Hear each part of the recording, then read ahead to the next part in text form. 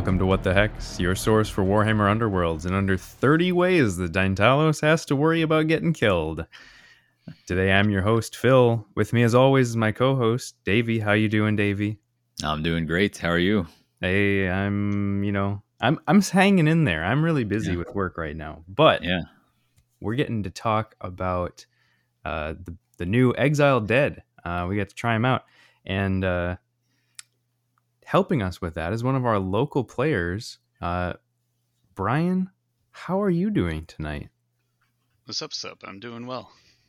Nice. Awesome. Well, glad you could join us. Glad you could play against us to help us practice these Exile Dead guys.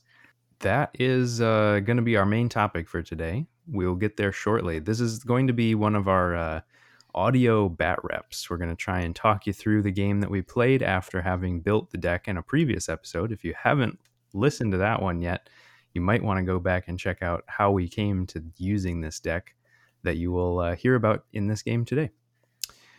But before we get to that, we've got our normal segments, and to give you a little bit of context, we're recording approximately a week after we had played, which is a couple weeks after we had built the deck.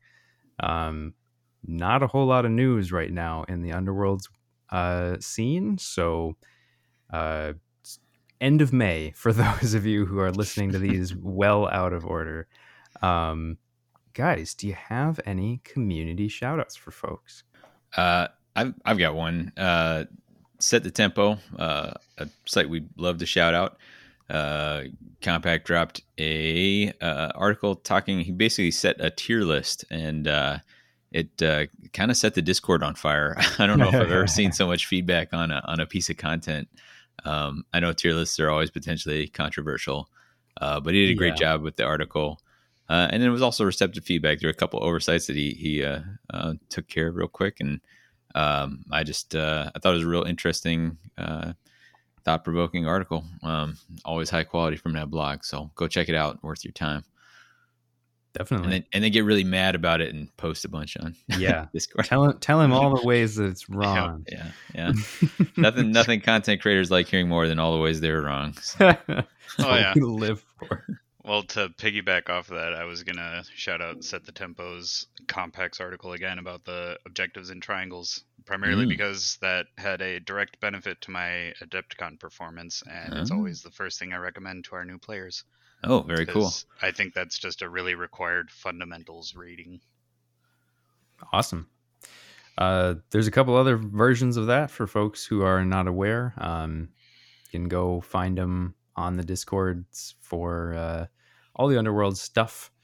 I'm not going to even try to remember all of the names of all the different blogs at the moment, but they're out there. And if you'd like a crash course in objective placement, there are a couple different very good guides. Yeah, we might be overdue for. I know our second episode ever was like a here's all the content that's out there sort of thing. Yeah, and at the time that was it wasn't all centrally collated or anything like that. But maybe we can try and even just like on an off week, we'll just drop like a 15-minute episode and have in the show notes all the different links to all the stuff we can find. It was so easy when you could just point people to Well of Power and just be like, it's all there. I don't know. But rip. Yeah. All right. Well, that's definitely some great stuff for folks. I have not really been keeping up with what's being released. I see a little bit of chatter in the Discord, but I haven't really been paying close enough attention. I have been doing a little bit of hobbying, just putzing around with both Starblood Stalkers and Hrothgorn, both of them running a lot of flip tech. Really would like to play some more. Hopefully this next league night I'll get out and actually roll some dice, but work is nightmarish right now, so we'll see. Brian, have you been doing any hobbying right now? And how about you give folks just a quick rundown of your background in the hobby? Yeah, sure. So I'll start with the background. I started playing 40K back in like 2008. Basically, I would always get grounded from video games, so then I had to find some hobby that I would have to do in my meantime. And a lot of things collected dust, and my friends were like, "Well, how about we play this game where the things you paint you can actually play with?" And I was like, "Oh, dope!" So then a box of Noise Marines, and here I am, all this time later, and collecting chaos. And yeah, 40K is my main game, but Underworlds has definitely been my competitive edge. It allows me to exercise that and not get so frustrated chasing the meta in 40K. It's a lot easier to do that in Underworlds and not have to break the bank on it. Yeah, I was gonna say it's a lot less expensive too. Yeah, like you started with Slaanesh. That was your first. Yeah, All yeah. right. Noise Marines seemed like the best deal at the time, and that was back when I picked things like, oh, this looks cool. It's gonna kill a lot of things. That was sophomore year of high school for me, so or junior year, so somewhere in there. But yeah, so then I've been playing Warhammer, preaching the good word, trying to whisper chaos into people's ears, and then finally, now that we're all adults, air quotes, and have the big boy money, my friends have all taken the plunge, and like every one of them has fallen in love with a Warhammer property. Very few have taken the plunge into 40K. It's like, okay, so this is just for me then. Yep. And but one of those who took the plunge was Skylar, who was on here earlier. He has a fear of tape measures. He can't fathom them. And so he's just really big into board games. He has an enormous board game library. And I was like, well, this Underworlds games has always looked neat. The minis have always looked neat. And they have hexes. He's like, dude, hexes. And I was like, all right, well, let's buy this Beastgrave box and see what it's about. And they bought me Zarbag's Gits as a joke because I play Chaos, and they gave me the Squishable faction because I never got in on the Goatmen butts. That was never my jam, and so I learned to get good with Gits, and I think that's been paying off well for me. We weathered the pandemic together playing Underworlds, and then now we've come out of it, and we're thrilled with our attendance and our performance at Adepticon. Yeah. And it's been awesome to see the scene grow around here. Yeah, just getting everybody to drink the Kool-Aid. Definitely. Yeah, I think the joke was on them for buying you Gits. Gits is pretty good war band. That was also the heyday of objective holding with Temporary Victory, Breathless Prize. No, sure yeah, was. And so Skylar was all in on Skates. Josh unfortunately had to learn not to love Eyes of Nine. And did he learn that? He still dabbles, but it's a love-hate relationship. No, he loves him some wizards, so he likes a faction that he can dabble. But yeah, so Gits were really informative, but it was like a plunge into having to big brain all of my strategies into a game that I was just going to take a passing interest to, kind of appease Skylar. And in order to give him like a good competition, I had to like big brain all my maneuvers and when to play cards with Restless Prize, Malicious Spirit, Malevolent, Malicious Spirits. Yeah. And, so yeah, it was much more than I thought I'd be getting into, but yeah, over the course of the pandemic, I think you were looking for Mischievous Spirits. Mischievous Spirits. I was going to say. Mischievous, yes. But RIP again. Yeah. Good riddance is what you mean. Good riddance, but I'm loving some of this new tech that they're giving us. Ugh, yeah. Gorgeous. Yeah. I see a new age Fenway crystal now. But yeah, so what? So hobby wise, not much. I'm potentially going to Adepticon. I thought I was a good painter, and then ran into Kyle Dalton, and he humbling. Gave me a thrashing, and with his Rothkorn. So just paint wise, I was like, why did I ever think I was any good? So now I'm like looking to get better, but also trying to get over that hump. But we have a ton of Chaos Space Marine releases coming, and I got a lot of Army painting. Oh boy! To do. All right, so that's a little long-winded, but yeah, that's where I'm at. Cool. Hey, that's all good. Davey, do you have a shorter answer for folks? Longer, actually. Oh, wow. No. I decided to take a step back to Grimwatch, just try them out. Some of it was I was trying to figure out what I'd bring to League, and I've been trying to make sure I bring something painted. And so I have them painted. Didn't get to try them a whole bunch, and so I've been trotting them out a little bit, and that's been educational. So Yeah. I tell you, having warbands that deploy on all the starting hexes can be pretty unforgiving when you're deploying. Like I've cut my teeth a lot on stuff like Steel Hearts and Rippas, and there you can be like, well, I don't have to fill most of these. Like, for choice. Yeah. Yeah.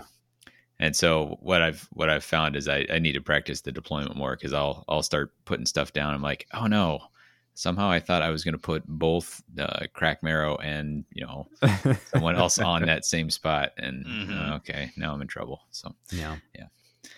Yeah, that was rough with Gets and Scurry. Yeah. Have to fill more than all the starting hexes. Yeah. And then you're just like, no, the sequencing, it's all wrong. Right. Although that's kind of a helpful thing these days. You can set yourself up for a no moves required sudden revelation with Gits. Yeah. So, yeah. Nice. Every once in a while I dabble with the deck, but I played them for 2 years, and they finally started coming up with a bunch of sick Chaos Warbands, and I was like, Slanesh Dread Pageant has been the way. Yeah. Well, if you weren't, I would be. So I'm glad we get to have them repped in the local. But they did not feature in this battle report. They did not. So, as I mentioned, we were playing. So I was playing the Exiled Dead deck that we built on the last episode. This was my first time playing as the Exiled Dead. I played against the Exiled Dead a couple of times before this, so I sort of knew what they were going to do, but I was also kind of learning. And Brian, you were kind enough to fill in to play against me for this game. And you decided to bring the Claw Pack. What is the general? Give us the 10,000 foot view. What is this deck doing? What were your goals with this warband? Well, I wish I had more of a master plan, but ultimately I was like, yeah, I'll play you with my Slanesh, and you're like, oh, let's play with some of the new stuff. I was like, okay. But my fiance likes rats, and she wants to get into the new rats have been really intriguing to her, so I'm like, well, I'll get to know them more so that she knows more. And it seems like there's a lot of interest in the Shadeborn in our local meta, so I wanted to at least have this in my back pocket. So deck wise, it was I don't know. It was like I always start with surges. I always start with how to build those out, and I can't resist a doable 2 glory surge. And I think that the Claw Pack have some really good ones. There's definitely times that they're going to die, but I think they're worth the risk, especially with a lot of push tech, which I'm also a big fan of. So very much kind of where I started. Yeah. All right. So trying to score stuff off of pushes, killing leaders, getting those high surge scoring. So is relatively high scoring deck then? Yeah. Total glory would be 19. Ooh, boy. This. Yeah. 19 in a aggro deck feels like a lot. It's very, very, very. Either it means your deck's very greedy, or it means that you've got a whole lot of potential there. Yeah. Porque no los dos. Yeah, exactly. Could be. Ay, Dios mío. So yeah, knowing that was the matchup, I actually was feeling like I maybe had a bad shake here because of all of the potential 2 wound fighters that could be getting killed. So even though they can come back, there's just a lot of glory to bleed. And then I just knew that trying to keep Markov and Deintalos alive is going to be particularly difficult when your game plan was probably going to be assassinate my leader. Mm. So I was feeling a little bit worried. But overall, it was like, well, I'll play my game plan, and we'll hopefully the deck will move as smoothly as we had sort of planned for it to be. And if all goes well, it will sort of cover for all the potential lost glory. Brian, when you were coming into this matchup, had you played against Exiled Dead before? I had played once before with my Dread Pageant, Okay. and so I wasn't. I was more terrified to go up against them with the Skaven than I was with Dread Pageant. Well, But tell me when more about that. Like, what was the concern there? Like, what were you worried about on your end? whiffing attacks, but the main thing is that my biggest takeaway from my first game with them, which I did have the fortune to win, was to make the attack choice with the dance dynamic just unappealing. Like I didn't. I figured that if I could make it 3 or less attack opportunities and no more than that, then it would be opt not to take that action. Um, and so just only providing those targets, and like, you'd still, it's impossible to avoid being attacked by Hmm. a dance dynamic, but to make it unappealing as not a combo thing, so more psychological, which is just a cost benefit analysis that I feel that I was lucky to win out on. But Sure. um Did anybody have any particular cards or anything that they're like, hey, this is an edge case, I'm going to keep an eye out for it in this matchup? So I know that when we built the deck, we were sort of on like a little bit unsure about was Masters of the Abyss, just because, well, it's easy to hold 3 cover hexes. Taking that damage is potentially a big deal. Mm-hmm. Spoiler, it turned out to be a big deal. And then also we included some of these things for having move and charge tokens. So trying to make sure that those actually did work out as well as we had wanted them to. They should have been sort of automatic, but it was like, hey, let's test that theory. Yeah, and I was, I remember as we were building, I was a little leery because when we had played before, I found a little bit too much pressure to try and get that extra thing. Like it's like, man, is it worth just this 1 glory end phase to take this suboptimal activation here? Mm-hmm. So Right. yeah, fair enough. All right, so we're coming up on the roll off. Brian, are you hoping? I'm guessing you're hoping to be able to align the boards. Is that since you it would be your preference in this case, or am I wrong about that? I don't recall immediately, but I think I was probably hoping for orientation, because then I could decide whether to longboard or not. Oh, all right. And what makes you think a longboard's the play in this scenario? It's probably not, because like what I would have feared most is if the zombies made a wall that I couldn't leap over, but then they would at least be spread out and not grouped around one fighter. But being able to shoot gaps, but no, Yeah. I don't think I had much of a preference. What about you, Phil? I definitely wanted to be able to have the boards closer, just because I know that we need to be able to cover a lot of ground, and there are a lot of slow fighters. Because standing on objectives is the main goal here, and standing on objectives means that you care about where all those tokens end up, and if they're mostly really far away, could be a problem. Now, of course, we don't need a ton, but 3 is usually what we want. Well, that's interesting to me. I would assume here that you prefer an orientation so that you can make sure that Deintalos is as far away as possible. And if you need 3, it's pretty hard for someone to keep you from getting 2 in your territory, and then you'll be able to place your own cover hex. Yeah, that gets you up to 3. But let's see that roll. Yeah. So we rolled off, and I had 1 crit to just 1 support from Brian. So I had the choice. I ended up placing the first board. Yeah, it looks like you put down the Profane Larder. Yep. Which has got a lethal and 2 covers, and then kind of a spread. Brian counters with dropping the Hall of Sublimation, which is a no extra stuff on board that thing. Just a good spread of hexes. Yeah, big open Um, board. Yeah. Brian, you align them. Yep. And looks like you just square right up. And I think this is to do the thing you're talking about, shooting the gaps. Yep.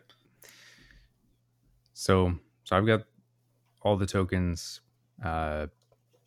Probably should have worried more about trying to stay away from the rats, but I figured this gives me a pretty guaranteed shot at having all of the cover that I need. Sure. I do go for an offset, just one hex offset. That's true. It's very small. We place. So the cover hex spread ends up being that I've got two. So I place the first one in the back of my board.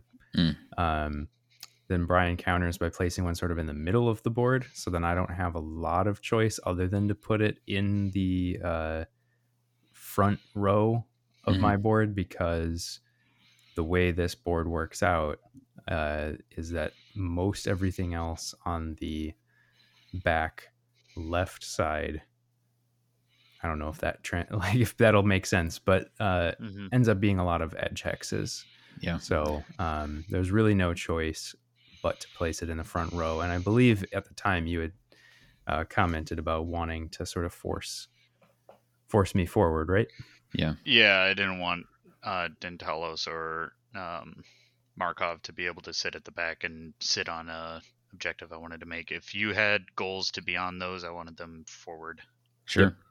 But you do have two that are relatively towards the back of your territory. And then also you're about to place cover hexes. So let's see where those end up. So I stick one right next to where I placed the first objective. So it's also fairly far back. Yeah. But not all the way in the back. Yeah. Because of how the starting hexes are sort of aligned. So I wanted to try and put it around a bunch of different starting hexes.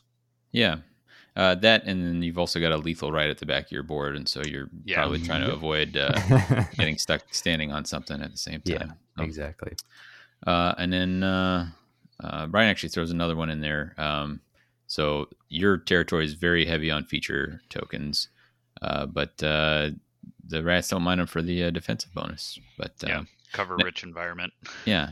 So next up, you guys draw up.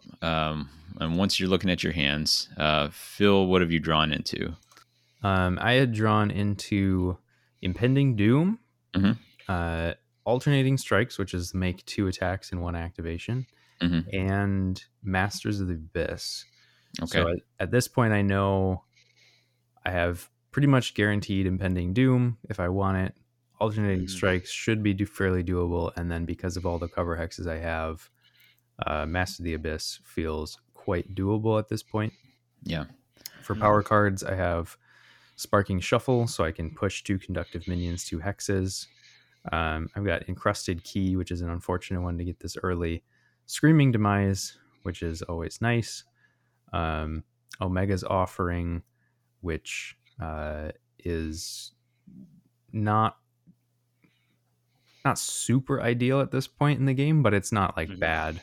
It's mostly just that I didn't know who it should go on. Yeah. I've been including in Grimwatch, and it's been hard to quite figure out where it needs to go sometimes. They're like, well, I have a lot of people who could die. Yeah.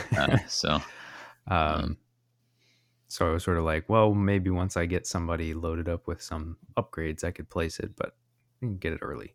And then Countercharge is the last one that I had, which felt like it would be pretty useful here in certain situations. I assumed I would be getting charged a decent amount. So, and I do remember Countercharge being like our last inclusion. So yeah, this is an interesting hand. So you got 2 surges, an end phase, and then a lot of gambits. So you've got Easy Glory coming, but not really. I guess you Screaming Demise, you should be able to get out pretty quick. But yeah, none of the upgrades are really helping progress the game plan. They're just sort of there. So that's what I got. What about you, Brian? What'd you draw into? 2 surge, 1 end phase. So I got Way of the Lashing Tail, In Cold Blood, and Chum the Water. So Way the So Lashing Tail. This is the 3 people around somebody for a surge of 2. yeah. Nice. Okay.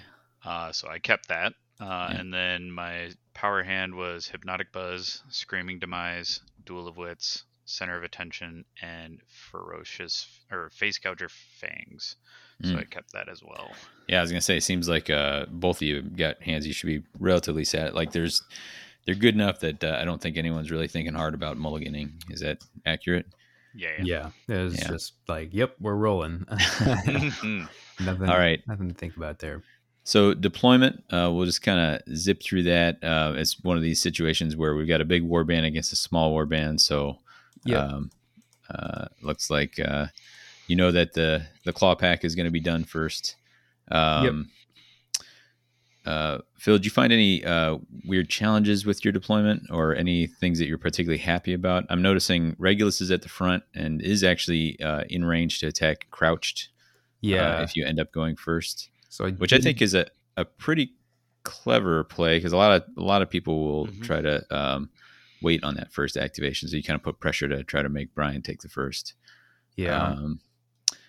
You've got a spread of your electro zombies towards the front, and then Ione ends up stuck a little bit back towards that lethal. I'm guessing because you didn't have anyone else you'd rather have sitting next to the lethal. That is correct. I did not want Markov or Deintalos sitting next to a lethal with a speed 5 warband. Yeah, and unfortunately that puts Markov within charge range of actually 2 Kin Whisper and Padpaw can get back to him, as well as crouched. It does. So not feeling amazing about the setup, but yeah. And Padpaw's got a line right out of the gate towards Deintalos. So there's how are you feeling about the deployment there, Brian? I was definitely nervous about Regulus, but otherwise I kept Skittershank towards the back. Sure. And felt overall good. I wanted to have my ranged fighters able to start slinging rocks at Deintalos. So I was feeling pretty good. There was a couple times where I think I wish that it had been switched around, but overall it worked out. Yeah. So the range fighters being Kin Whisper with his barbs, and is it? I can't remember. Is it Crouch? Skulk can lob that sling around. So, all right. So a roll off, and it looks like it goes to the rats, and you decide to.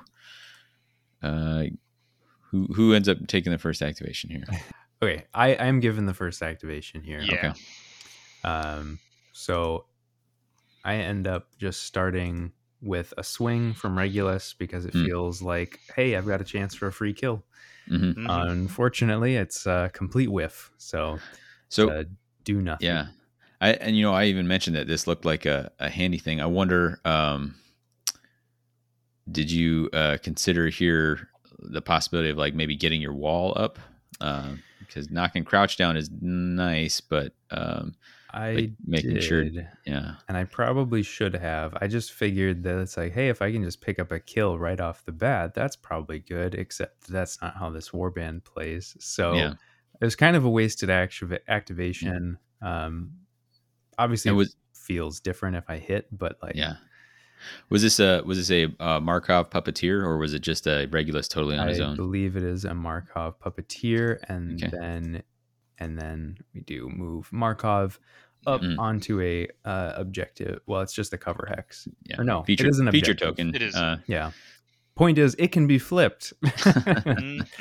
So starting to just move him up, just so that there is, just start to get those hexes covered, because there's not really a good reason not to start covering those up when the main game plan is going to be hold 3 cover hexes. So we go into this power step. Yep. Nothing happening there. Okay. Brian, you have a target rich environment here. How are you deciding where you're taking your first shots? Well, it's about weighing when to make the dive for Deintalos.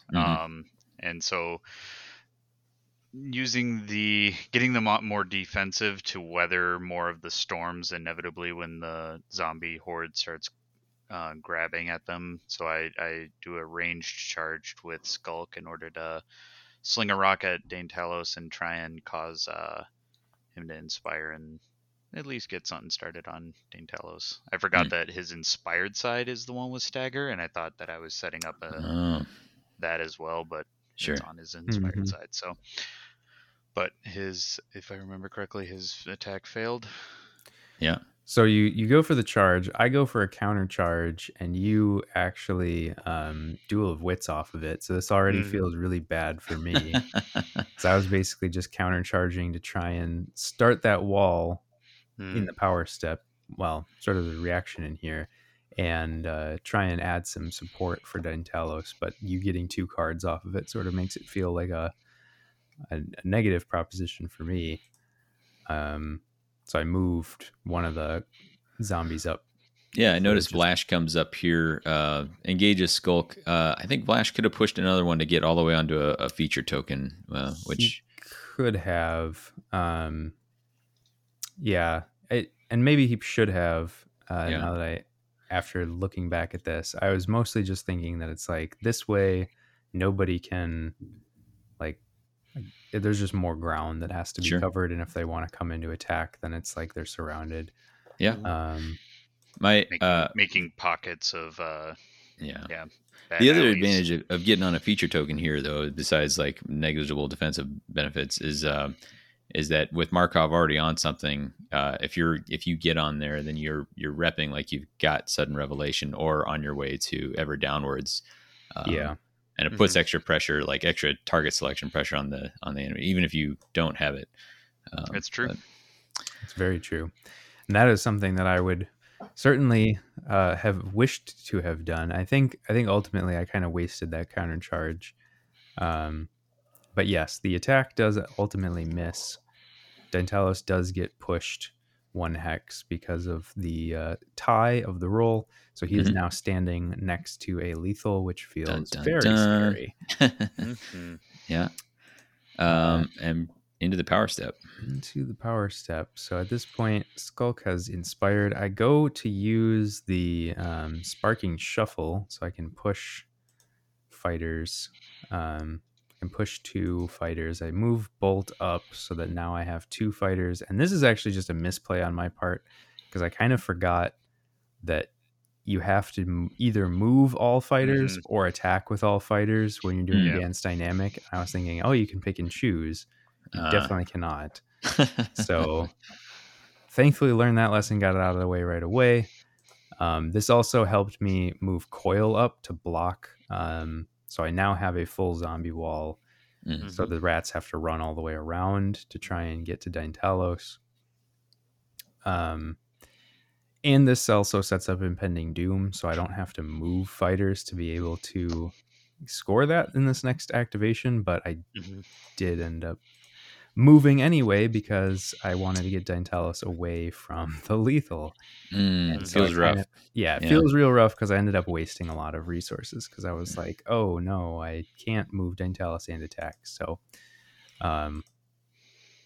it was a misplay for sure, but I think it was ultimately the right choice to just move. And that meant Deintalos moves forward back to basically where he started, but on the cover hex, and then Ione moves up into one of the printed cover hexes on the board.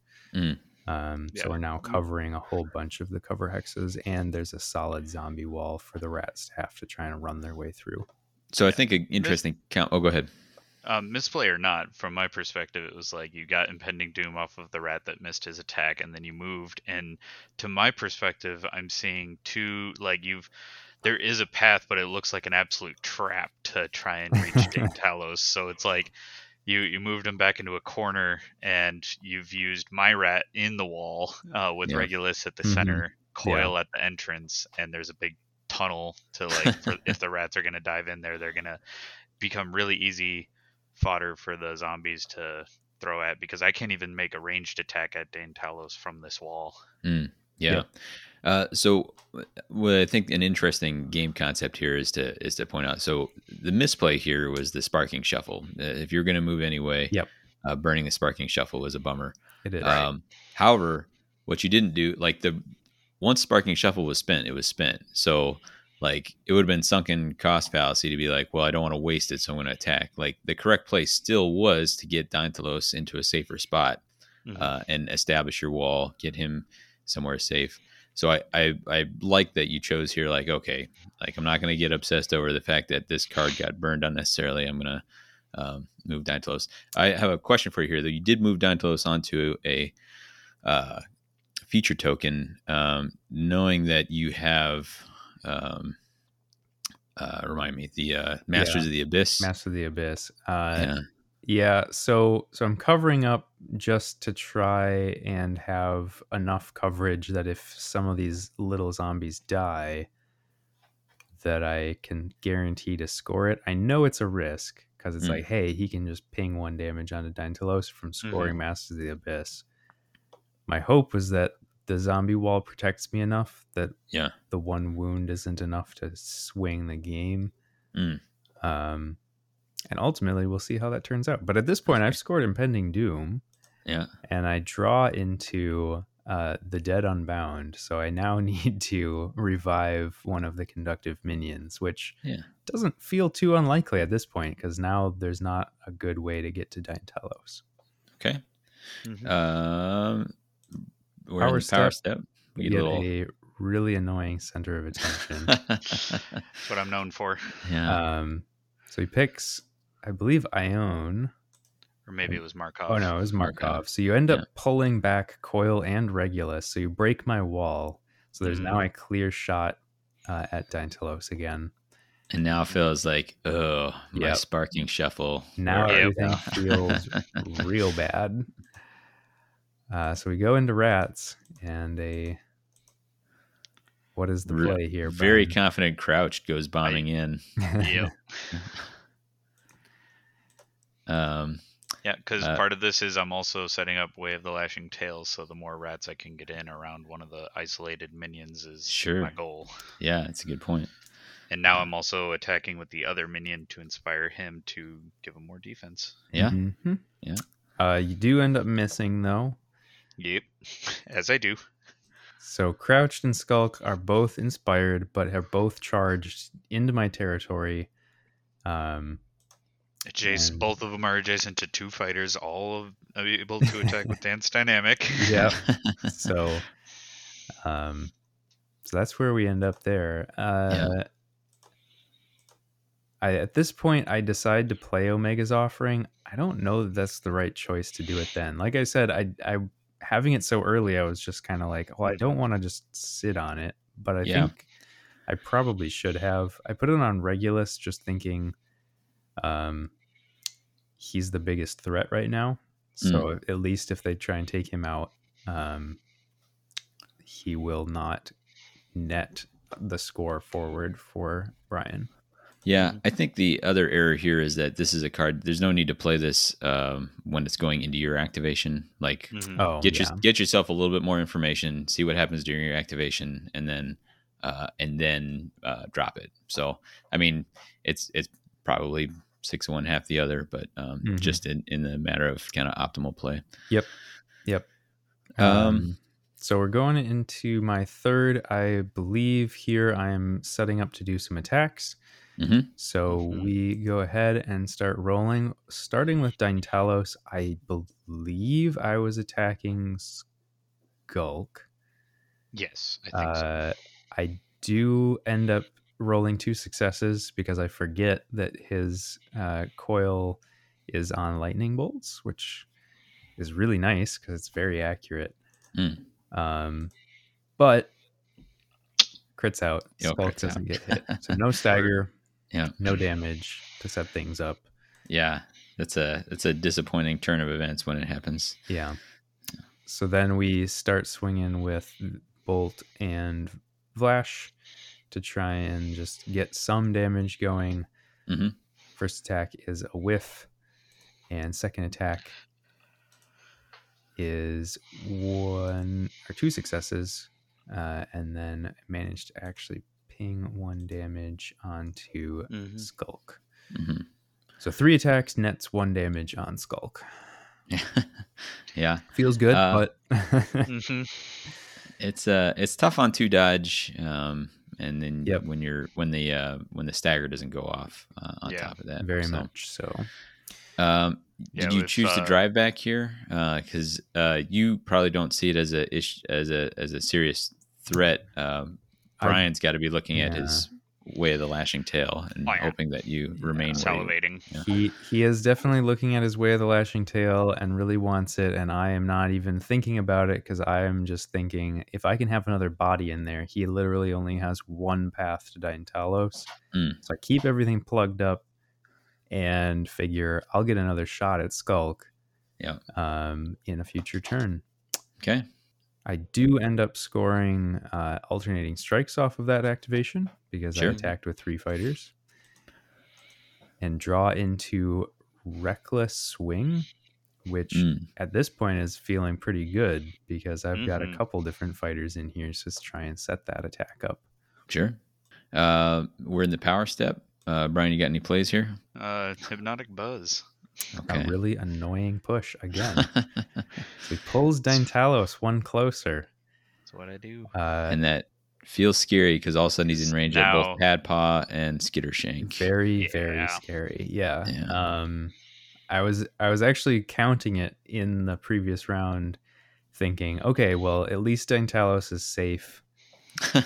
And then he's like, Hypnotic Buzz. And I'm just like, oh man, this game could be over like right now. And funny enough, I'm looking at my hand. I also had misplaced Optimism, which I could have pulled Deintalos further to get out of the cover, but then I would have blocked myself from achieving Way of the Lashing Tail. So I was hedging my bet here that Sure. take a swing at Deintalos, but if that fails, I still get Lashing Tail. So here comes So Padpaw for the charge. yeah, Yeah. Padpaw is going to be throwing 3 Fury, looking for 2 damage. He's got a single support. Deintalos is going to be on a block with double supports and in cover. Yeah. At this point, the cover is not, doesn't matter. But so we get a Yeah. Padpaw attack that ends up having only 1 success. Well, 2 Or because he does 2 have a because of the support. support. Yeah. So you're looking for a crit. So Padpaw didn't swing at Deintalos. He instead swung at Bolt, who is next Oh. to Skulk. The reason Okay. being is then I could also score in Cold Blood at the same time as Way of the Lashing Tail. Oof. Okay. Yeah. So ends up getting For glory. assassination kill and Ooh. Way of the Lashing Tail because Vlash is now surrounded by 3 rats. Yeah. So that big- vaults it from a 2-0 exile dead to a 4-2 for the claw pack. yeah. We head into the power step here. Going in, you're about to have your last activation of the round there. Yep. And then so Padpaw staggers Regulus, Deintalos, and Vlash with Yeah. smoke bombs. Oof. Yeah. Right. Brian, And I drew into Fearless Seekers and Collateral Damage. Mm. So right now for Fearless Seekers, you don't have anyone on features. Right. And then Collateral Damage is this 3 glory one if 4 people are dead and the enemy leader is dead. Is that correct? Yeah. Okay. 3 glory end phase. So not going to score this round, but and actually there's a little bit of a challenge that in Exile Dead because they're going to keep bringing themselves back. But yeah. Right. Absolutely. Yeah. And I think, well, we'll get to that, but also in my hand is Chum the Waters, and Yep. I'm also looking at no damage on any of his fighters, so I'm like, yeah. So in the power step here, I go ahead and put Screaming Demise on Vlash now because he's sort of the Zombo that's now blocking the way to Deintalos. Feels pretty likely that he could get targeted, so I'm thinking let's make him a little less appealing. In response, I match Screaming Demise on Padpaw because now I've just put one of my valuable assassins in the middle of his Deintalos, Markov, and Regulus. Or Deintalos, Regulus, and Vlash. Yeah. And I was like, I want to discourage that. Yeah. I am at this point going to do attacks again, but for the purpose of just scoring objectives, because I figured at this point I don't have a good shot into hurting or killing anybody, so I should just play to my hand. So then we have Vlash attack, and Vlash in this case is attacking against Skulk. So basically I've got Reckless Swing in hand, and the only way that I can make it happen right now is by having Vlash attack Skulk, because I need to have my fighter make an attack where my opponent has more supporting fighters than I do. Yeah. So make a very suboptimal attack, which also requires Deintalos to not attack Skulk. So he's throwing at Crouched, so I'm like passing up on kills and just making a bunch of suboptimal choices. I think you still did a dance dynamic. You just couldn't attack with anybody but those two. Like Deintalos still took a shot at somebody, and they got Crouched staggered because of it, I think, and wounded. So Crouched is wounded. Yes, but like if you're just looking at trying to get kills, it's very bad the way that I chose to make those attacks. But it ends up. I think I would have done something similar. It ends up scoring me Reckless Swing. Doing the dance dynamic then also allows me to bring Vlash back, which I needed for the Dead Unbound to be able to be scored. Mm-hmm. And then I draw into Ever Downwards. So I now need to be able to delve 3 times, which another reason for wanting to... Deintalos get onto a feature token. Well, yeah, and just trying to remember how many feature tokens I was even on. Sure. Because I couldn't remember. There's a whole mess of them. Yeah, and this is where I learned that Deintalos is restricted from reviving fighters if there's an enemy within 2 hexes of them. Like, yeah, that's good. Like, there's a reward for swarming Deintalos and failing. Like, he's not going to be able to respawn as many as you might think. Yeah, for sure. So at this point, you go ahead and play Glory Seeker. What's going on with that?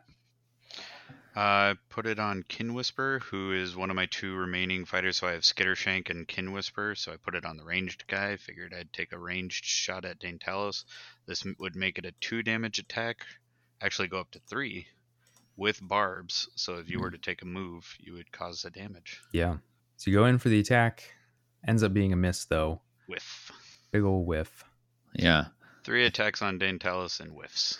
But end phase, yeah. Yeah, it gets us in the first end phase. It's a pretty busy first round. We've got a crazy pile of fighters stacked up. 1, 2, 3, 4, 5, 6, 7, 8, 9. We got 10 fighters adjacent at the moment. Party! All in one group. So I count 11. Yeah, because it's everybody but Skittershank is Skittershank's the wallflower. Yep. Skittershank's just like, it's all right, guys. I'll lead from the back. He's waiting for his moment. Nobody is dead. Bolt died, but he came back. Revived. So, yep.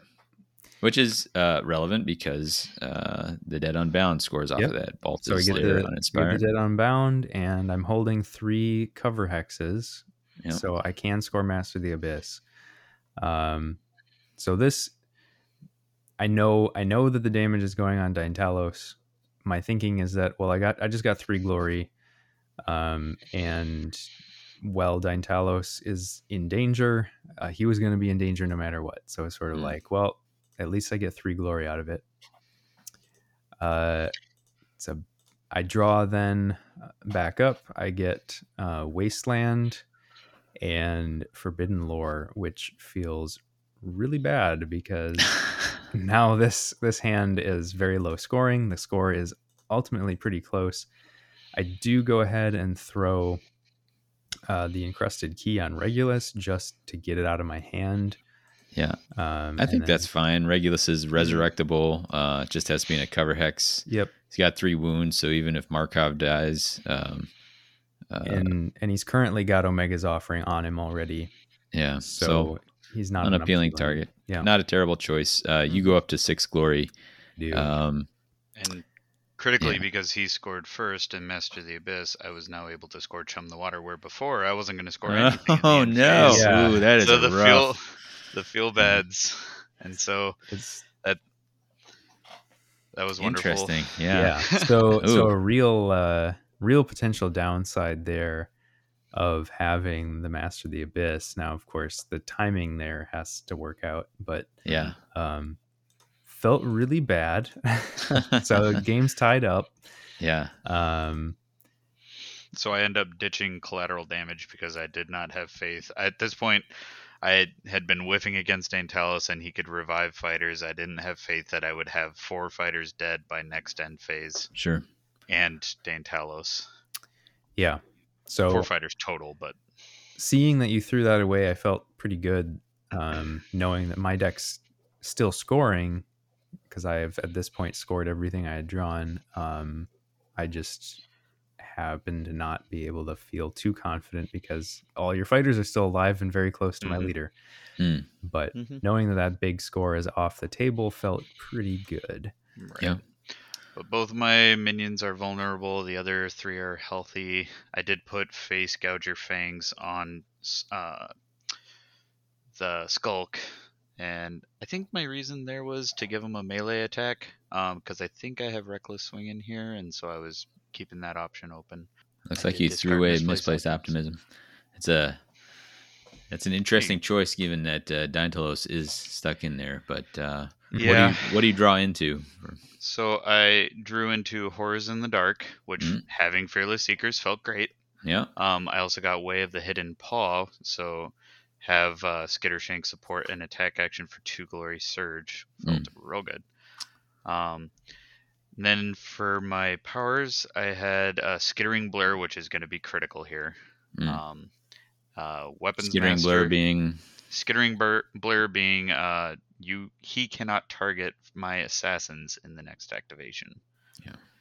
And then I had 3 upgrades. I had Weapons Master, Shadow Spear, and Supernatural Agility. Also really good. I also drew my other draw tech, which was Dark Sacrifice. Yeah. Phil, what is your power hand looking like now? Yeah, so I'm feeling pretty good about this power hand. I've got Hypnotic Buzz, Cover of Darkness, and Eternal Chase for the ploys. So I've got pushes and speed. And then I have Great Strength and Dying Curse for my upgrades. So pretty solid options there. So going into this round 2, feeling pretty solid. Yeah, we're tied up 6-6 right out of the gate here. Yeah. So we're starting things off. We're moving with a Dance Dynamic as the first activation. So you're just trying to reset the board a little bit? Reset the board, try and reset the wall, get Deintalos away from rats.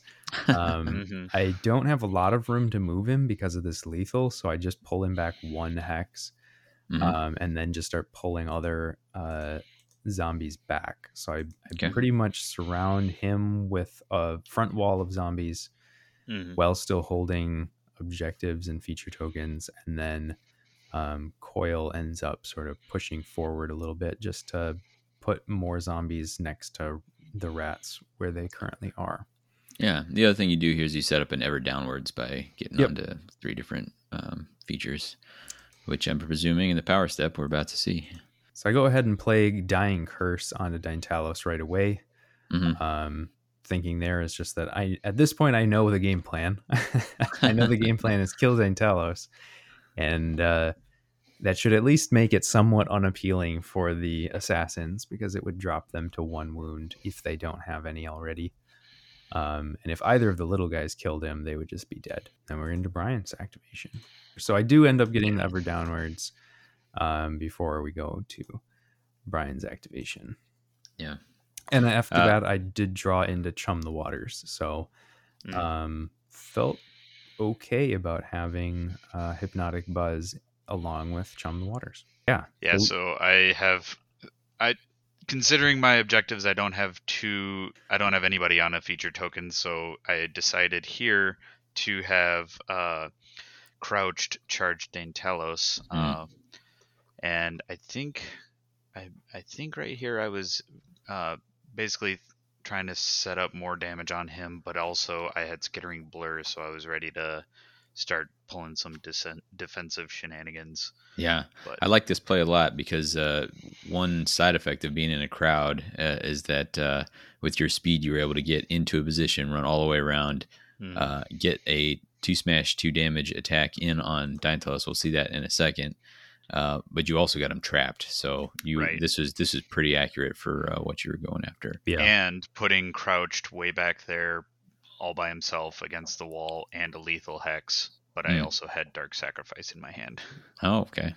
So you were happy. Hedging some bets. So yeah, Deintalos definitely gets smacked. So he takes the 2. He's now at 3 wounds. Feels real bad for me.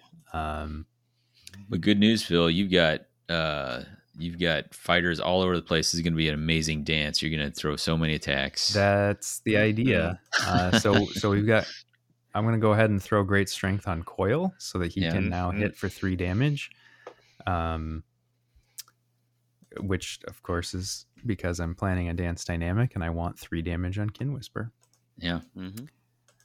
So then I kind of bide my time and put Supernatural Agility on somebody, I think. Yep.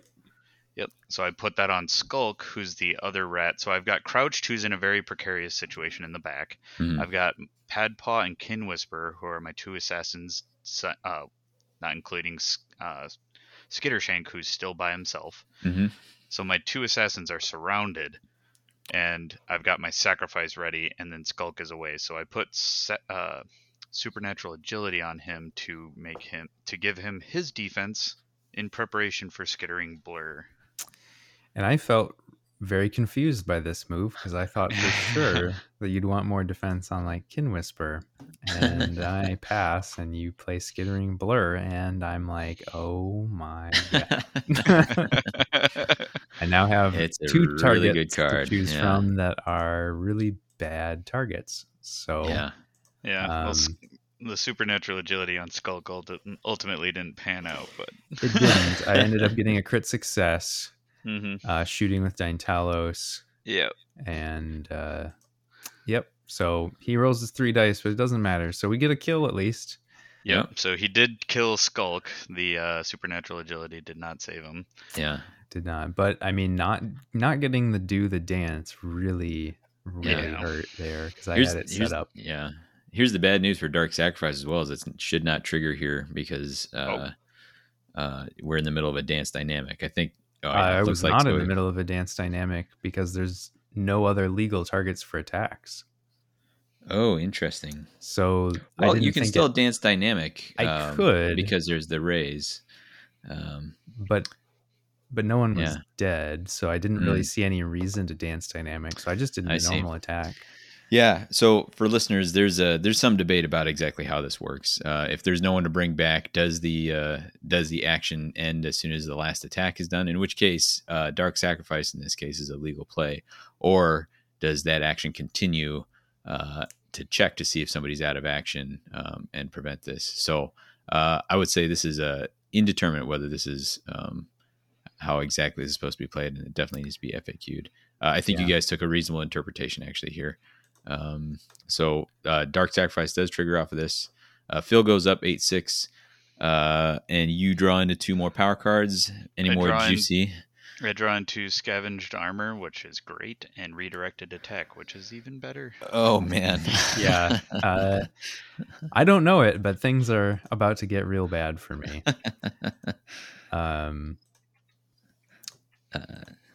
Kin Whisper comes in, second activation for the Skaven, lobbing a shot over the top. Yep, going after, trying to get that kill. Yeah. So I'm reducing his targets with from Dance Dynamic, but trying to put barbs on him and just take him out. You got get him and it is Crouch coming up big because Crouch came in, laid that 2 damage, and then provided the crucial support because you rolled a single support smash. As opposed to Deintalos, then because that single support that Crouch was providing, it forced Deintalos into a crit, which he does not get. He goes down. Yeah. Screams very loudly as he dies, right? Very, very loudly. Yeah. Because now Padpaw's much less vulnerable. to can't be danced anymore. Yeah, this was a curse, right? This is Dying Curse. Dying Yeah, curse. yeah, Yeah. yeah. Yes. So he's shaking his fist at the sky as he dies, and Kin Whisper feels very unhealthy now. Yeah. So Phil, this was Yeah. big. It was probably possible to see this coming. Like you were not in a great spot on one health with ranged fighters able to maybe come in over the top. You are still up though. You're up I'm still up. 8-7. How do you feel about the situation? You feel like you got a path forward? Yeah, I feel kind of okay. So at this point I just decide, all right, well, you already killed my guys. I don't need to try and like set anything up. So I'm just gonna get some glory. So I use my hypnotic buzz now to kill Crouched Mm. by pushing him into the lethal. So I pick Not up gonna lie, I another. felt petty. I was trying to save it for Chum the Waters, but then I was like, there's not going to be any way for me to easily set this up right now. So I'm just going to get a kill and guarantee myself some glory. And my So- hero goes down. So I would argue like that is a tempting thing to do. Crouched is right there and he's got defensive tech on him, right? He was. Oh, the just skull. He hanging was just out him. So he's on 2 dodge. dodge, right? I'm thinking your next activation here is probably a Markov puppeteer, right? Yeah, I think. Yeah, I guess you so. didn't need to. Anyway, I think because you were already on 8 glory with 4 unspent, you weren't desperate to get more unspent glory, and so Crouch wasn't going anywhere. Crouch was sitting right next to a lethal. I guess he could have pushed away from it, but that hypnotic buzz is there for you for the rest of the round, unless you really think. But I don't think he's going to spend his pushes on that. I could be wrong. So in my mind, I think you hang on to that till later in the round. Make sure that there's not something crucial like I got to save somebody else, and then okay, I don't have anything more important to use it on. I'm gonna smoke this fool, throw him in the pit. Fair. Not terrible. I'm just it was a potentially better option, but you do throw him in the lethal, get petty. You're up 9-7. Get the kill. Scavenged armor Yeah. comes out. So yeah. So I use that on Padpaw, who's the surrounded guy. Real jerk now. Sitting on 4 wounds on guard. Well, yeah. And it's kind of confusing because you guys are both running Screaming Demise and Dying Curse. So now the cards are like going back and forth. And you're like, which one is on somebody? And okay, yeah. Yeah. And at this point, we remember that my leader's dead. All of his fighters should be inspired. Yep. But yes, we go ahead and make some attacks. So I end up getting the kill on Kin Whisper with Regulus, just making an attack. This is a Markov, as Davey suspected. Puppeteer. So I get the kill there. So it was nice, just put him out of his misery kind of thing. Mm-hmm. And then I actually just put Markov on guard. That's pretty nice because Markov is sitting in a cover, so it has 2 dodge on guard with covers. Feels good, and Markov is pretty important in your game plan now because he's the one who's going to keep Regulus going. Yes, Markov also gets to inspire here. Yep. He should. I forgot to do that, but I believe you do. I think you do when it matters. I don't think it ever mattered. There it is. But I did do it eventually. Yeah. We end up getting Weapon Master now out on Padpaw. Yeah. So he's really stacked up. He's got lots of damage, lots of defense. So Padpaw's 3 Fury doing 3 damage with Grievous, oof, and Cleave, double oof. Yep. He's got an extra wound. He's got a guard token. And if you somehow get all through that, he's Screaming Demise. Yep. So it's looking bad there. Meanwhile, Skittershank is still sitting pretty in the back, but finally wakes up and comes in. Skittershank is very Skaven leader move. Yeah. All right, time to come in and be the hero. So Skittershank comes in for his first activation of the game. He's got his 4 dice, making an attack, rolls uno success, and fails. Or no, he succeeds, takes out Coil. And Coil is super dead. Because Coil was tooled up with great strength and so this starts to feel a little bit bad. So I just don't have very many fighters. I realize at this point, because I'm like, well, I just need to get rid of Eternal Chase, and there's not going to be a good use for it anymore. So I just sort of throw it away, and then realize that, oh yeah, if I had played this earlier, it would have reduced the speed of all the rats to 4. So I should have been playing this right away. And we realized after some talking that that would have made a pretty big difference, because the charge from Crouched, he needed more speed to get back there, I think. And just ultimately having less speed meant that he couldn't do a whole lot. Yeah, at this point, I'm also looking at my hand. I have no pushes, and I have Fearless Seekers and Horrors in the Dark, and I wasn't able to make the attack on Coil with Skittershank into a cover hex or into a feature, or at least one that I was aiming. Yeah, I couldn't do it and also set up Way of the Hidden Paw, so I chose to go for foolishly probably Way of the Hidden Paw and land Skittershank right next to Regulus. Yeah. And Pad Paw would be able to do something with Way of the Hidden Paw. So this has got gnarly in a hurry. Yep. Down to just 2 fighters for the Claw Pack, and some important fighters. Coil and Deintalos are down over on the Exiled Dead side. It's Puppeteer all the way until the Claw Pack can do something about it. With your last one, you've got 2 possible targets. One is an unupgraded Skittershank, and another one is a wildly upgraded Pad Paw. Yeah. Skittershank has charged, but he's the more available. Is that the direction you go? It is. So I'm holding on to. So I have to do some weird maneuvering here, because I have Forbidden Lore. So I need to have everybody have a mover charge token. So I needed to manufacture a way to have Markov and Regulus end this round with a move or a charge token. So Markov actually ends up charging. The hope is that somehow between Markov or Regulus, I can actually hit Skittershank and knock him into a cover hex, since he's already charged. So that I can then pick up Chum the Waters. Okay.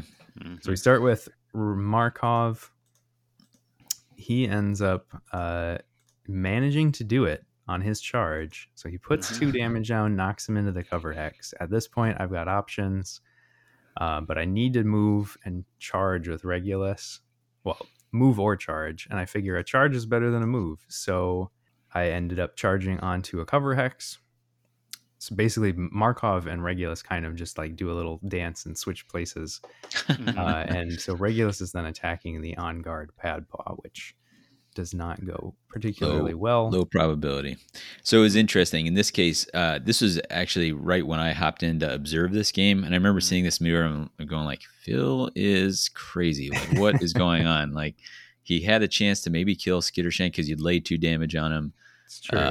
And he ran, but it makes sense now because I couldn't see the objectives in your hand. So this gave you some, if not guaranteed, close to guaranteed glory between. And with this attack action, Markov pushed, like you said, for Chum the Water, Skittershank onto a cover, which is, and now Regulus backed up, providing Pad Paw with an access to the cover hex right next to Regulus. Yeah, which opens up Fearless Seekers and Horrors in the Dark. Yeah. Because you've now taken away Way of the Hidden Paw for me, because Skittershank is not supporting anything. Yep. But now I've got options. And you do go ahead and put on the Shadow Spear. Onto Pad Paw. Of course. So now Pad Paw is holding a 3 smash, 2 damage cleave attack, but he has to be in cover to make the attack action. 3 damage because he's a weapon master. Well, yeah, and then he's also got weapon master to pump that even more. Don't mind me. And he uses that spear to great effect. I think taking out Markov. Yeah, so Markov gets got real good. Now it's feeling real danger zone for the Exiled Dead. Yeah, we are really in the danger zone here now. That spear ends up doing work in round 3 too. So we'll see this one again. So I am now just down to zombies that can't be revived. Feels really bad. I got Horrors in the Dark. Yeah, he scores Horrors in the Dark after the charge, which ties the game up again. This is like the 3rd time that we've had a tie. And And I drew into Unsurprising Fate, which is have a friendly minion out of action for the Yeah. end phase. Yeah, So so feels pretty feeling good. bad. But we'll go into my scoring. I managed to pick up Wasteland, Chum the Waters, and Forbidden Lore, which feels really good at this point. I felt like the picking up Chum the Waters especially felt like a really lucky thing to be able to do. Hmm. So a 4 glory swing, I'm feeling great about that right up until the moment that Brian actually scores his stuff. Yeah. So then I scored. So he just scored 4. I score 3 here. So still very tight. So it's Yeah. 14 Phil with Exile Dead and 13 to me. And this here's an example of one player being ahead in the score, but another player being way ahead in the board state. Yep. Phil's got he's got Regulus, who's still inspired, which is nice. Regulus is also hanging on to the encrusted key and Omega's offering sitting on him. So Yep. even if Regulus goes down, that's kind of a keep pace sort of situation. Vlash is out there with Screaming Demise. Ion's just doing whatever she's doing. She's just there. taking up space, man. And Vault is no longer even inspired, but he's out there as well. Yeah. And so the problem here is that Skittershank can go down with a 2 damage. He's 2 wounds to kill him. But for Regulus to get over there and try and score that kill, he's going to have to charge, and he needs at least 2 swings to take down Padpaw. So the chances that Regulus can do all that before he dies are pretty low. It is, but very bad. Yeah. We'll do a quick look. What are you guys drawing into here? Yeah, so I managed to draw into Sudden Revelation, Contest of Equals, and Force Dynamic. Those are my last 3 objectives. At this point, seeing Force Dynamic, it's like, well, that's probably, well, literally, that is impossible because I don't have any power cards to let me move twice. So bad time to draw it. But overall, I know I'm pretty well on the way to scoring all but 1 card in the deck, which feels pretty good. Yeah. There is one way you could score it, because we do have the struggle. Vicious Struggle, was it? But it's unlikely to trigger in this case. Yes. And then so for power cards, I still have Cover of Darkness. I had held on to that from the last round. Drew into Center of Attention and Heated Instincts. So I've got lots of pushes, plenty of opportunities to push, and then 2 really great upgrades in Berserker Rage, which is sort of the best time to have it when you don't, when you know your guys are all going to die anyway. And then Ferocious Bite, which is just truly nasty in this warband, because you can give somebody +2 dice. And those are interesting because they do make you feel like, okay, between those, I've maybe got some way to engineer enough damage with some that you can start making Ion, Vlash, or Vault do something helpful, maybe.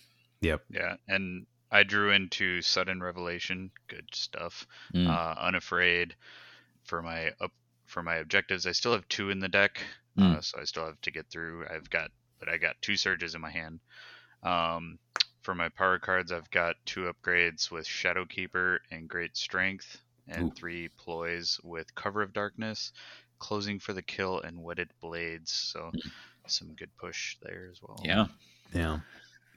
Looks like the rats win the roll-off, and presumably are going to go for it. They sure do. So Padpaw's starting things off. Just exploding people. Yeah. So Regulus is super dead right off the gate, which is really bad for me, but pretty predictable. He was definitely the threat at this point. Yeah. So, get the 1 glory from Omega's offering. So the score doesn't actually change, but the board state is now looking truly awful for me. And I can't get Encrusted Key now. So that's sort of 1 glory taken off the board in that sense.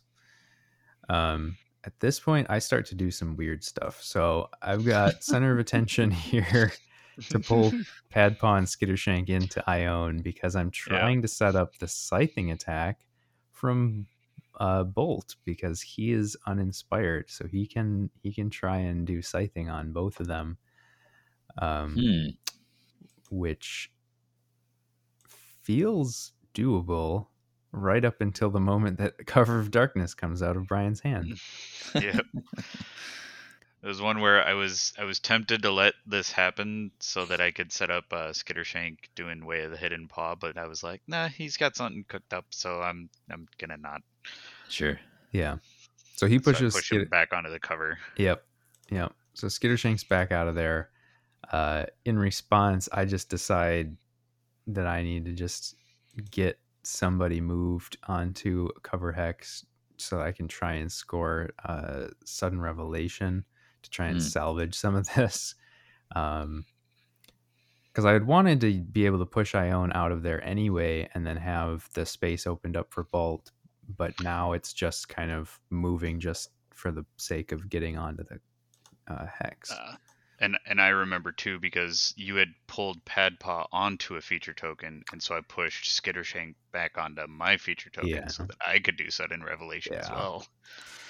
So it ends up ultimately working out pretty poorly for me. I Heated Instinct Bolt back onto the so I sort of end up having to waste an extra push here, which actually I don't even think I needed to do.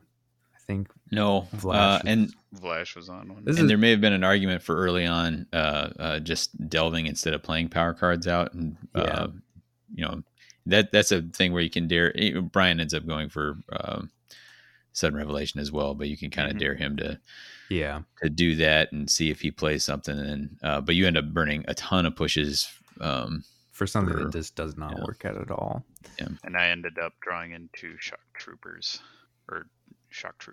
Yeah. And so I do still end up getting it, but it's Sudden obviously Revelation. it's bad.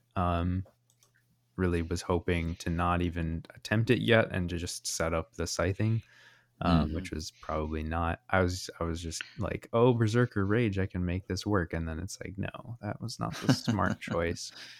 But keep the score continuing to go up on both sides, 16-15. I do put out Ferocious Bite since we are going into my activation. So Bolt still ends up with +2 dice anyway. I actually realized that I moved the wrong fighter here. So I end up shuffling the board a little bit. But ultimately, the rolls all still end up working out. I end up rolling and getting one success to the single success of Skittershank and end up scoring the Contest of Equals off of my failed attack. Brian, you end up picking up Shock Troops at this point. This is from having more upgrades than Phil has fighters. Yep. Right? Yeah, which is truly more demoralizing upgrades on one fighter. at that point. Yeah. And what did? So I drew into Bold Deeds. Oh, okay. Yeah. So and right now I'm looking at Bolt having gone adjacent to Skittershank. Now I can potentially do a Padpaw attack for Way of the Hidden Paw. Yeah, the 4 dice failing to hit feels pretty bad. There's like a law of diminishing returns once you go beyond 3 dice. But ultimately, it's like, well, we're just going to stay the course here. We delve things back. So I use the Closing for the Kill to put Padpaw in auto attack range to Bolt. Yeah, so you don't have to do any charging.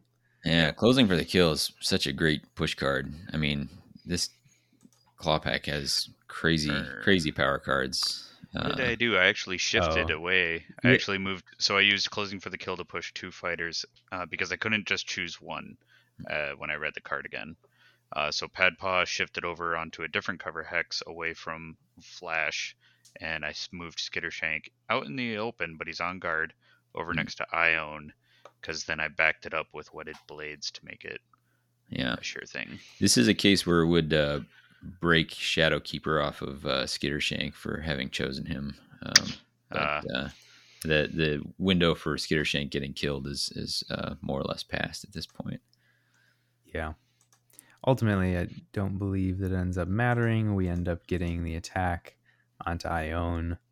Got multiple successes. Use the reroll with Whetted Blades for a crit success. So Ione is super dead. That is going to, unfortunately, Way of the Hidden Paw. Yeah. Yep. Make it And a 3 glory. here's where everything kind of falls apart. And this the claw pack pulls into the lead. So Yeah. with a 3 glory kill for whacking poor Ione. She done nothing the entire game. Yeah. So I was not expecting the Way of the Hidden Paw until the attack rolls came out, and I was like, I bet you he's gonna have it, and that pretty well seals the deal here because I know I can't score the force dynamic, and he's up by multiple glory. Yeah, Yeah, right he's now up by it's 2, and the most you think you can see is a glory for a kill if Berserker Rage works out and Yep. Flash. So even if Brian had nothing left in his hand to score at this point, Yeah, it's pretty over. So Vlash does charge in. We're trying to pick up this final kill. We've got Berserker Rage, so he's not like super unlikely that it's going to happen, but it's not great. Does roll some successes, but the crit out of it crit will defense. stop Vlash from doing anything. Insult to injury. Yeah, and so that's it for me. Game's Yeah. pretty well over. We just can go to scoring Wrap at it. the yeah. Yeah. We kind of know what's going to happen, so we just sort of quickly talk through what the final activations would have been, which basically I would would have have just tried to. been I would have killed one more zombie. They'd both charge, so I'd keep one alive as my pet for Unafraid. yep. And Bold Deeds was already scoring. Yeah. So probably ends up somewhere about 24-17. Yep. In favor of the claw pack, which, given how close it was throughout, yeah, the whole way it was 1 point difference or tied.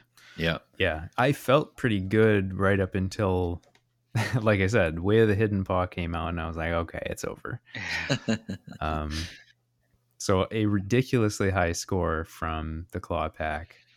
The 24 glory is pretty crazy. And I did score everything that I possibly could. Yeah, he scored out the deck, everything except for force dynamic. And so just timing. I mean, if I had drawn it a different time in the game, could have scored force dynamic. So obviously it wasn't enough for the win, but it did exactly what we intended for the deck to do. Yeah. Yeah. Well, so we end on a score that was maybe a little more lopsided than it seemed. Although Brian was starting to press a better board state from kind of the late round 2 onwards.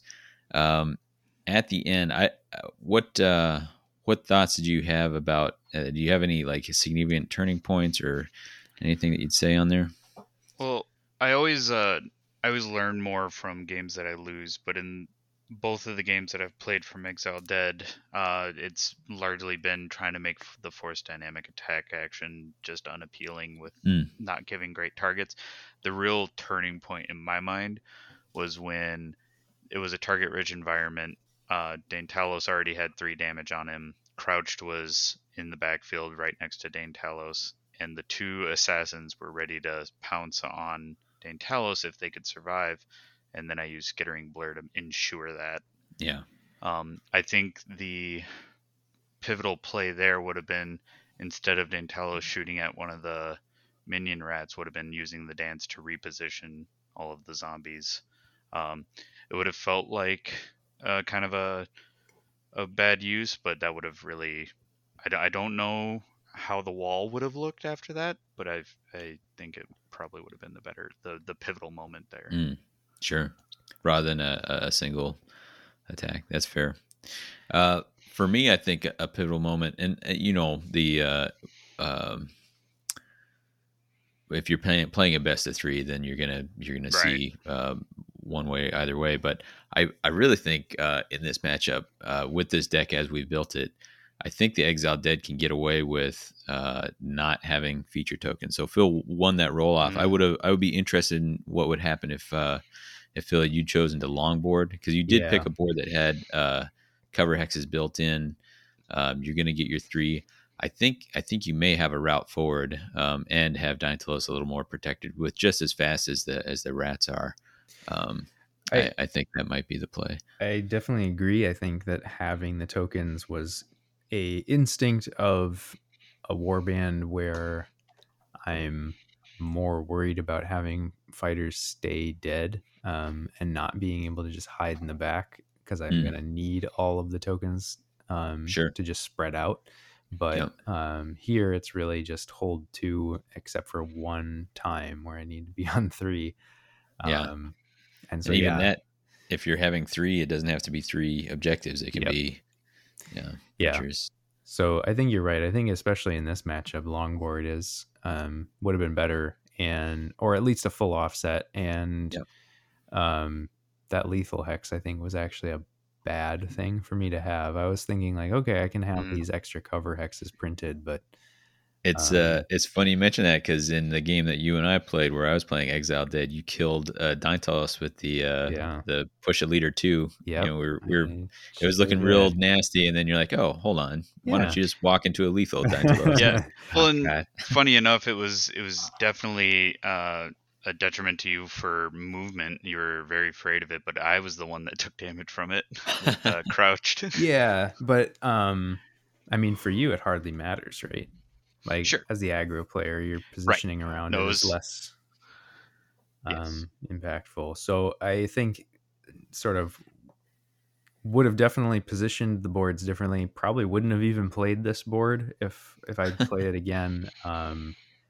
I think I think there was a number of times where I probably wasn't positioning with enough forward thinking for the Mm, zombies, where it was like, oh, I'll just move them forward onto cover hexes, when I should have been thinking more about like in the future, once he moves his fighters, am I going to have attacks lined up?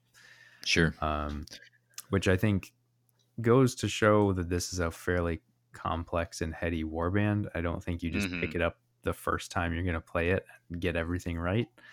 Yeah. Mhm. Um, although I did feel pretty good about the deck. I think the deck played very well. Um, I'm never going to feel badly about scoring 17 glory. It seems pretty good to me. Yeah. I just couldn't stop enough of the glory bleed on the other side. Mm. Um, so, with that being said, I think if anybody would want to try something like this, I think you definitely have a route forward, but you were going to need the reps, I think, which Mhm. I definitely don't have. Any thoughts on your end, Brian? Any cards that you were like, it shouldn't have been in there? Or, Redirected attack, like coming from shared pain, redirected attack is a step down. I think it's going to be critical in some matches, but this one it was a dead card mm, because it came after the minions were dead.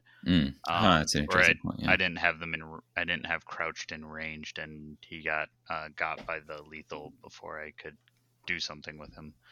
Um, but I don't think it's a bad card. I still think it's definitely worth taking in a lot of uh, initial builds, and then if you filter it out as the 11th card, then I don't blame you. Um, the Skittering Blur is a must take. I was looking at Dark Determination, and I'm like, should that have been in here? I have Ferocious Bite in here also, and I'm Remind me, Dark Determination.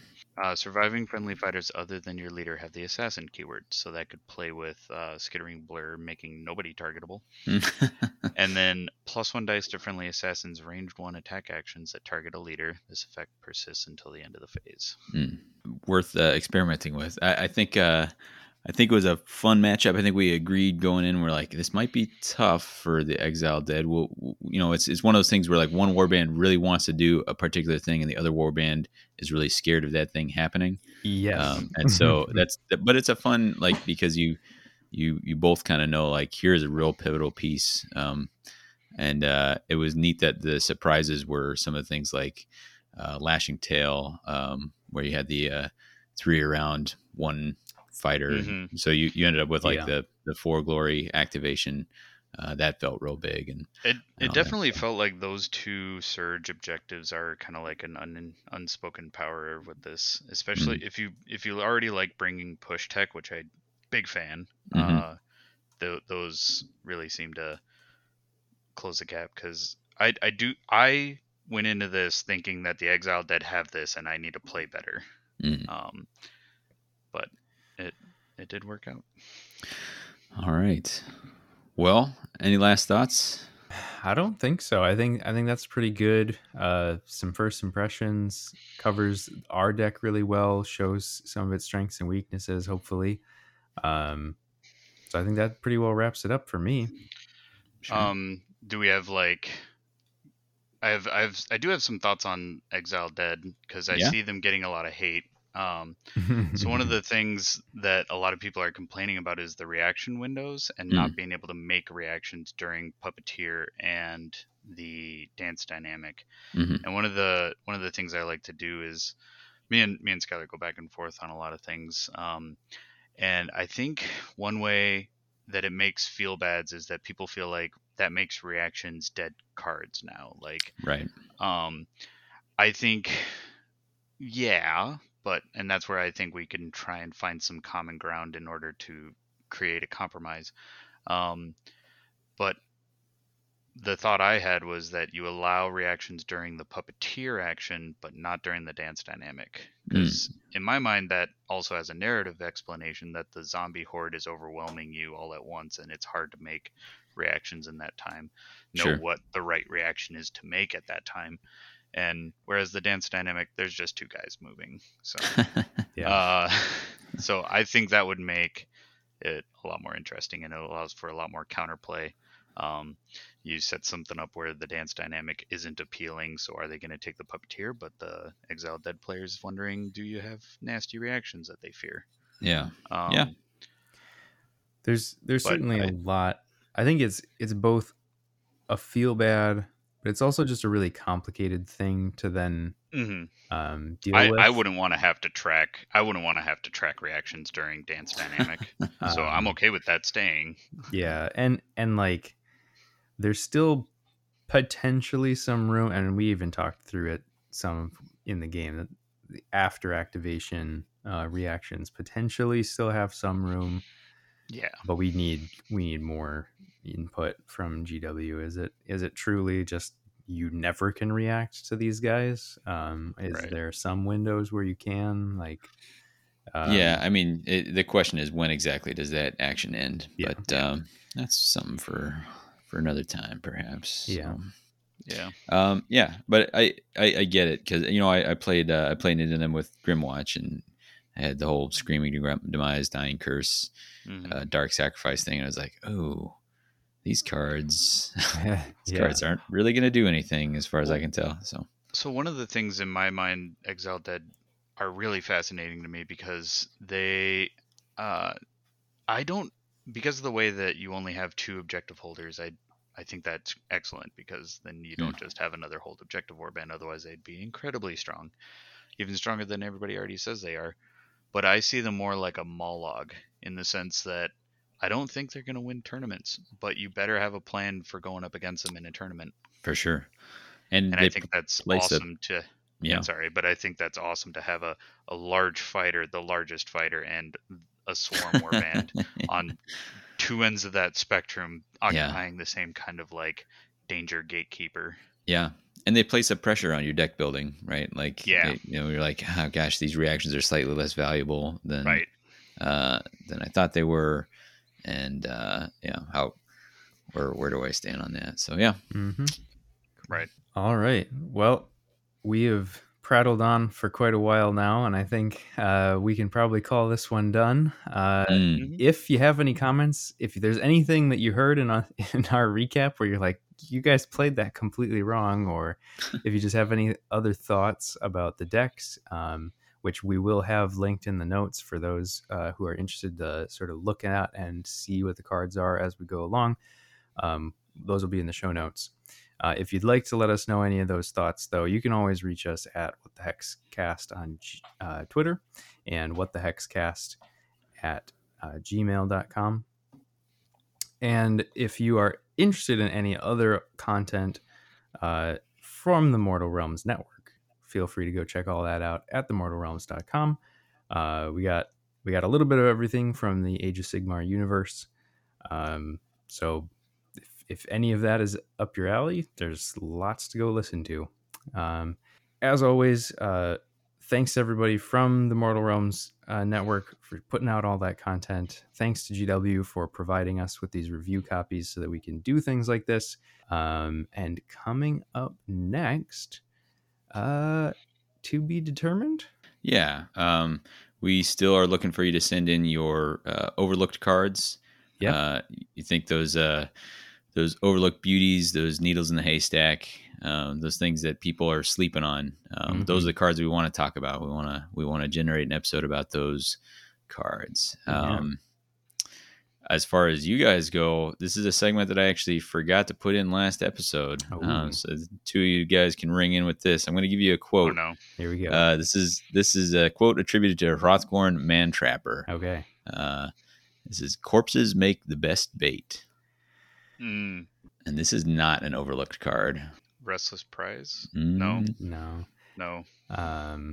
You both had it in your decks. Yeah. Oh no. It's an objective. I know it is. I know it's Chum the Waters, isn't it? There you go. Yeah. That makes sense. Yeah. Yeah, it's a good one.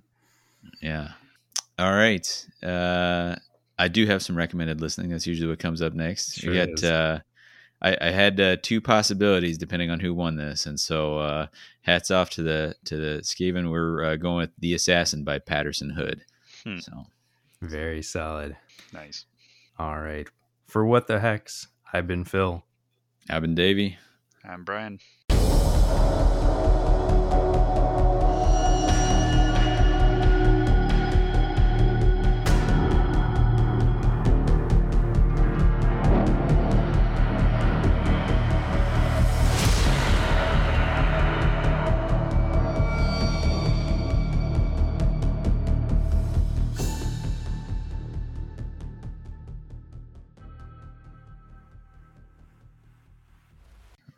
Rad. Oof, 19 glory. You saucy. Mm-hmm. Yeah. Two glory surge cards. I can't. They're really hard to pass up. I'm trying best not to have my coffee sips come across on the audio. Just long drawn out. Maybe we'll save that for a specific moment. It's just ambiance. Don't worry about it. Yeah, there was a moment of panic there. I'm like, oops, there's a spill. I know electronics are fine because it's not that much, but what cards do I maybe have out? None, thank God. Yeah, I'm just trying to think of what my intro tagline will be. Wouldn't worry about it too much. Hey, it's Brian. I thought Ned Flanders, hi diddly ho, neighbor. Or what's the guy from that 70s show? Hater, hider, ho there, neighbor. Perfect. A little too much. If your actual one isn't good enough, I'm just gonna splice in one of those. So. Yeah, we got him now. Yeah.